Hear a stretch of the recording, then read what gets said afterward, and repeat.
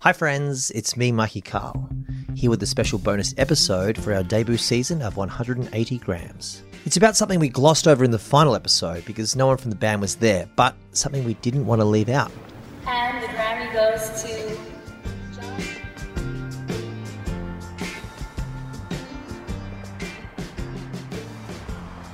It's late in Melbourne City on an unusually warm Wednesday night, November 20, 2019. That's in part thanks to the northeasterly wind coming down from the deserts above Victoria. We join the Teskey's assistant manager Al Parkinson and manager Jeremy Furs in a car making their way from the recital centre south of the CBD, weaving through the traffic around midnight.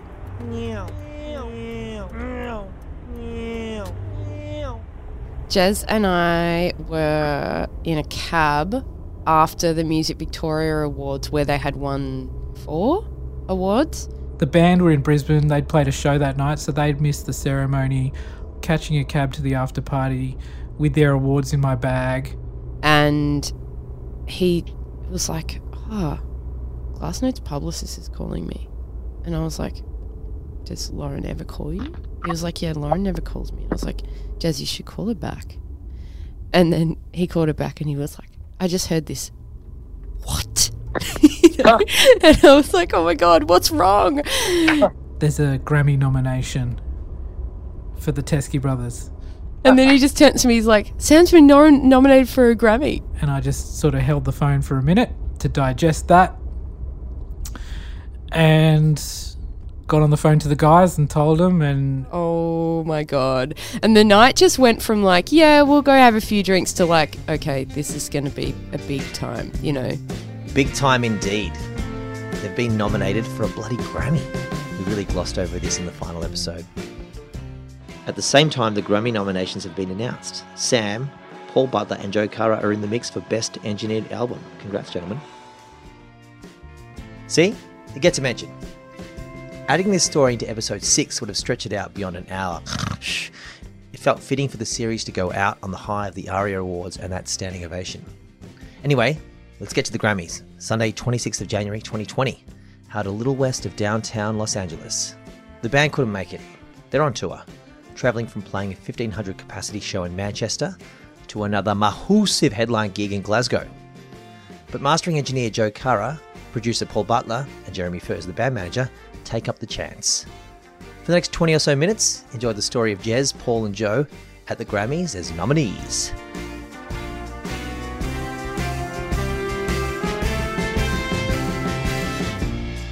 Starting with Jez. The Grammys is the most incredible production I will ever see in my life. The show they pulled together at the Staples Center is just insane. I thought it was quite incredible that the Teskey brothers were, I guess, a part of it, even though the guys were on tour in Europe and I went and represented them along with Paul Butler and Joe Cara. UK producer and series favourite Paul Butler noticed the nomination but didn't clock it as a Grammy nomination. And then I saw something again about an engineering thing and I just thought, wow, they're just throwing awards at them in Australia. So, you know, obviously I'm not Australian and I don't have any part of that whatsoever. And then someone said, no, that's a Grammy nomination for engineering. So that's insane. Same thing happens with Joe Cara. He gets an email about it from Jez but doesn't realise it's for him. That's just something, I guess, an Aussie engineer, you'd never really, you know, hang out for that. And you don't work for that stuff, really. But I got an email from Jeremy from management going, congratulations, you know, album being nominated for an ARIA. I mean, for a Grammy. Me being a goose, I emailed them straight back going, that's awesome, guys. Congratulations. I'm really happy to have been part of it. All the best. And then Sam and Jeremy hop on email and email me back and go, no, you goose, you personally have been nominated. And I was like, what? No, I didn't quite get it.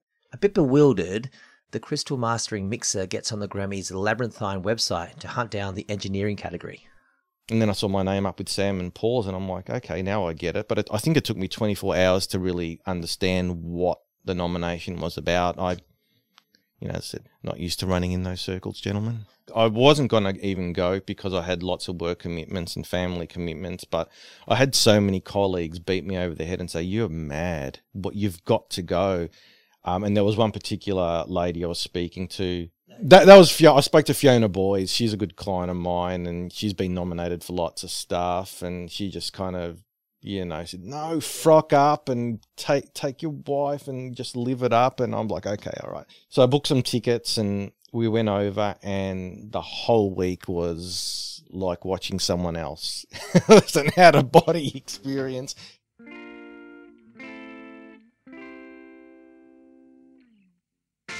They treat the nominees like absolute royalty. Yeah, I didn't expect any of it. I just went over to think that I was going to sit in the theatre and just, you know, hear my name being called out. But it was so much more.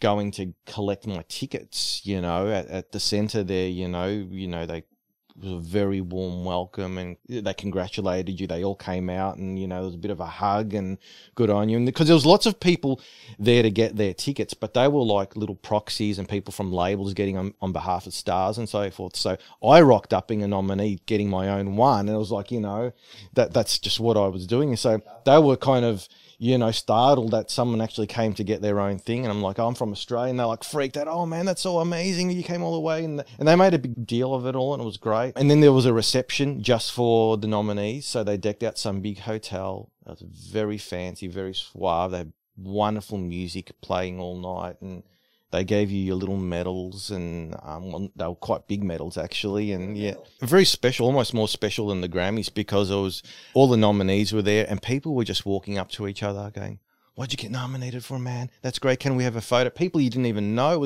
It was a very warm evening.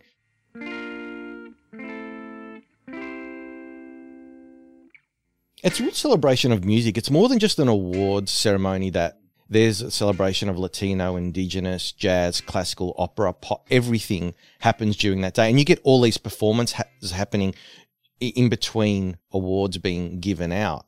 It was like a concert. I mean, I was watching Chick Corea, who's my hero, and I was just like, oh, Chick Corea, man. I was like, I'm happy, man. That's all I need to see. The three haven't managed to meet up. Everyone's seated and their category comes up. I didn't know whether Joe and Paul were in the room because I hadn't managed to find them. The award came up. Best Engineered Album, Non-Classical. And so there was me wondering who was going to get up and accept if they actually did win. And you even have to record your name before the Grammys. They send you this little app where they say, can you record how we say your name? I'm like, well, it's pretty straightforward, but I record it, and they said it perfectly. And their name gets read out as the nominee, along with Billie Eilish and several other massive artists. Oh, I have an audio snippet I just realised from the Grammys. Is that good? It's the moment where they say, Joe Cara, and the Grammy goes to, all that kind of stuff, and your heart rate goes up. David Pizzamenti, Paul Butler, Joe Cara, and Sam Teskey. Tom Elmhurst. Getting just the nomination, and that's, I know it's very cliche, but that makes you happy enough. And just being there. But you do, for 10 seconds, you do actually believe in yourself. When they're reading out the names, you're like, it could happen. And my wife's going, it could happen, you know. And I'm like, yeah, it could. And then they say, and the Grammy goes to John Greenham. Billie Eilish, and you go, all right, it didn't happen. And you just clap and you smile and go, all right, okay, let's get that over with, done. And it's a lot of fun. And yes, Billie Eilish crew wiped everyone out. Assumed I'd thank a few people if that did come to that, but I honestly had no expectations. And my 14-year-old son set me straight before I even went. He just said, Dad, have you seen who else is nominated in your category? And he said, yeah, there's this act called Billie Eilish. He said, so sorry, Dad. And then the 1% happens at night. Everyone gets ushered out of the Microsoft Centre. You get in a limo that takes you 200 metres down the road, literally. LA's in lockdown, so there's just all these limos driving around. Arriving outside the venue, Paul's getting a strange vibe. Definitely not a normal day in LA. I did go to probably the weirdest Grammys in history, out of all of the Grammys. It was bizarre, so bizarre. I got there and the basketball legend Kobe Bryant had died that morning in a helicopter accident. There was like thousands of people outside the Staples Center, all in a state of mourning with these like static pictures of Kobe on all of the screens outside. It was quite a scene and a very, heavy energy. There was a protest over the road, the other side of the road. There was like lots of police. There was lots of like helicopters just like static in the air. It was foggy, which is weird. Once again, I thought you were just going to be, shown the back door and your nominees enter here, but they drove you with a limo to the red carpet where the stars were getting off. I nearly tripped over Shania Twain. I was just so kind of starstruck and all. And then the Grammys themselves were ridiculous. I was in awe of not only the performances, but the production. Being a geek, I couldn't believe the production value of this live show. It was like nothing I'd ever seen. It was like watching an MTV clip unfold before your eyes, done in real time. Tyler, the Creator, his performance was something I'd never experienced before. Sets going on fire. It was done in like 3D perspective, and he walked back down the road and then fell off the end of the road of the stage, and people singing out of these houses that were like on fire. And it was really spectacular, really revolving sets where people were going into one room and going to the next room, and I couldn't believe it. And then it was all reset by the time the commercial came, and I kept saying to my wife, they're not going to get this done in time. I'd be reveling in the fact that they were going to get caught with their pants down and have the stage half set. And then so this announcer would go, 30 seconds, and the stage was still full of chaos. And then he'd call 20 seconds, and there'd still be absolute chaos. 10 seconds. And then between 10 and 5 seconds, stuff would start to happen. Pianos would lift into the ceiling, things would drop. Everything happened in the last 10 seconds, and then he'd just casually say, and clapping, and everyone would just start clapping. And it went from chaos to perfection, and Alicia Keys would just stand there, and I'm like, how did they do that? Like with 3 seconds left, there was still stuff on the stage, and it was just brilliant. The production values were just fantastic, yeah. You can't eat or drink when you're in the ceremony itself towards the, the latter part of it. So you just sit there and you don't get to sit with your friends. You just get given a seat. I just sat there and just witnessed the whole spectacle of that world. It's the big machine. It's a very, very big machine that, it obviously helps big labels push big artists. So it's pretty cool just to get in there and have a look at it and just see what an enormous, enterprise that whole thing is. It's a little daunting. You watch someone like Alicia Keys, who was doing the hosting. I mean, I couldn't do that. I don't know anyone that could do that. There's so much pressure. It's just it's such a huge stage.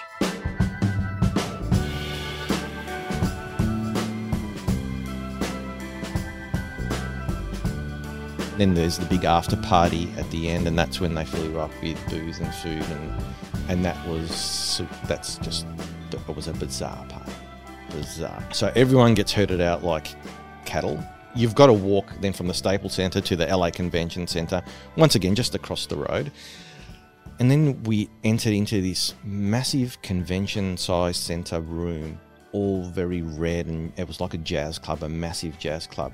Once again, beautiful music being played. It's like a movie set. It was just gorgeous, and lots of tents and flowing drapery and all this kind of stuff. And they set it up like you wouldn't believe. And I thought, this is fantastic. That's it. Let's just get a couch and sit down and enjoy. And we met up with some people there. We made some friends with some other colleagues there. My wife disappears for about 10 minutes. She comes back and says, you realise down the hall there's another room twice as big as this? And we're like, get out. And she's like, yeah, let's go. She goes, I've just watched Gloria Gaynor do I Will Survive. True to her word, it was there. It was a massive convention-sized centre room again, decked out in a different theme. Like, there were parties within parties. So this one was like some Arabian Nights theme where people walking around in costume, posing, dancing. It was like Cirque du Soleil. There were people swinging from the ceiling in those big ribbons, and it was like a circus. Very bizarre LA party, so to speak, you know. Yeah, it was a huge day and pretty, you know, buggered by the end of it, but it was very rewarding and very nice, and yeah.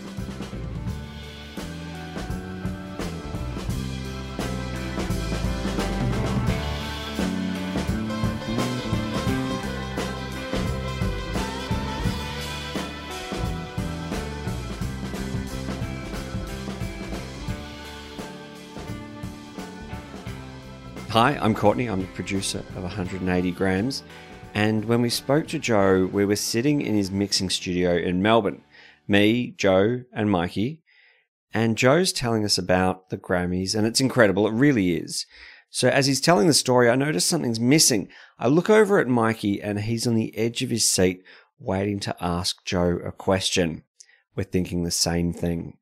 How does this humble band from Warrandyte in 2019, the vinyl's still warm from the album's pressing, what had to happen for them to get a Grammy nomination for engineering?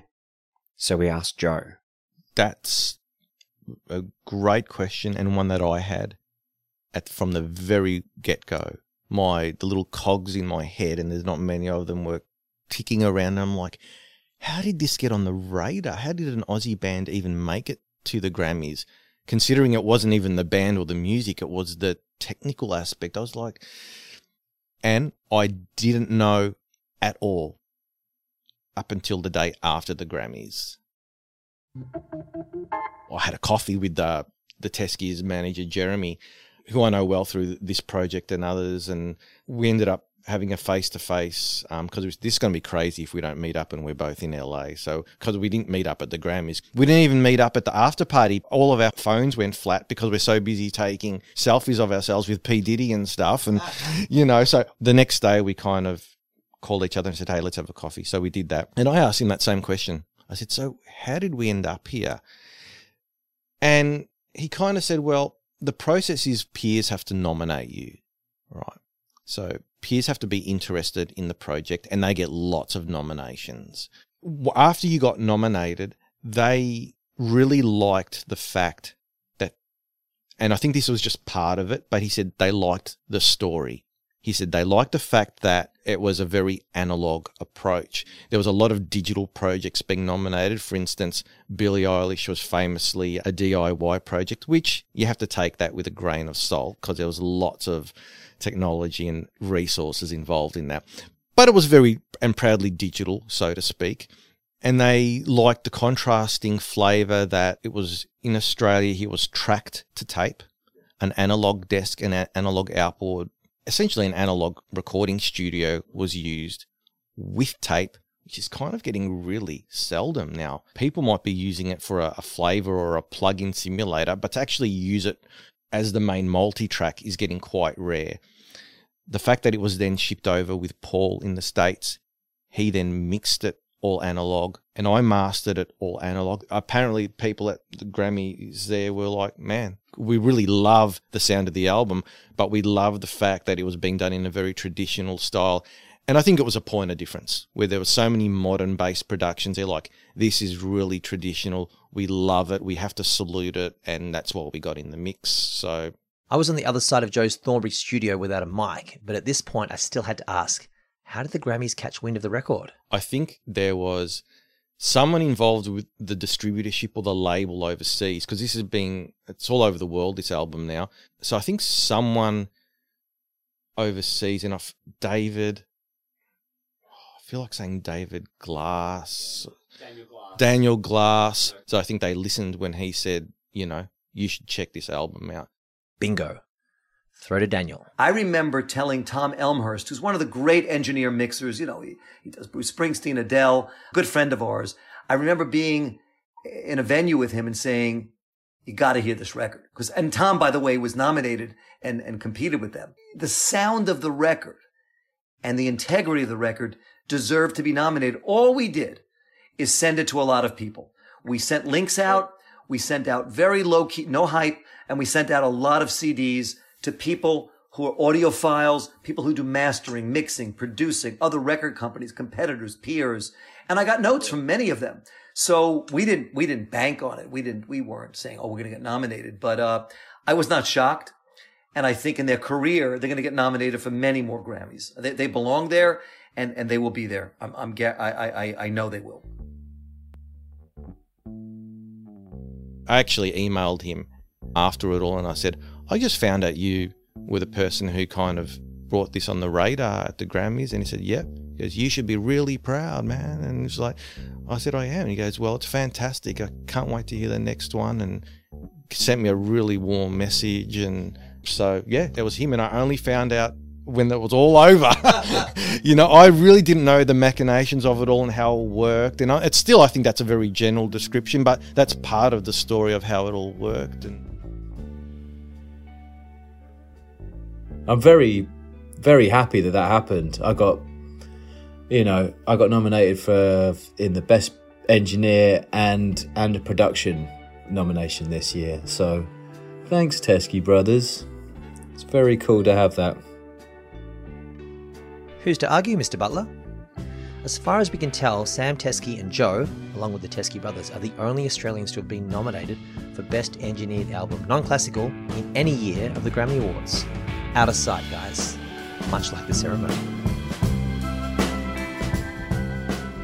It's such an immense celebration of music, and so many genres and professionals acknowledged at that awards ceremony. So I think it's a really important part of music, and I think they do it so well that on one hand it did feel like I was a little bit stepped into an alternate reality, but on the other hand it's like, well, no, this is the quality of what the Teskey Brothers are doing, and I feel like they should be a part of this, and I think no one at that event or anywhere in the world would dispute the fact that the Teskey Brothers are worthy of a Grammy nomination.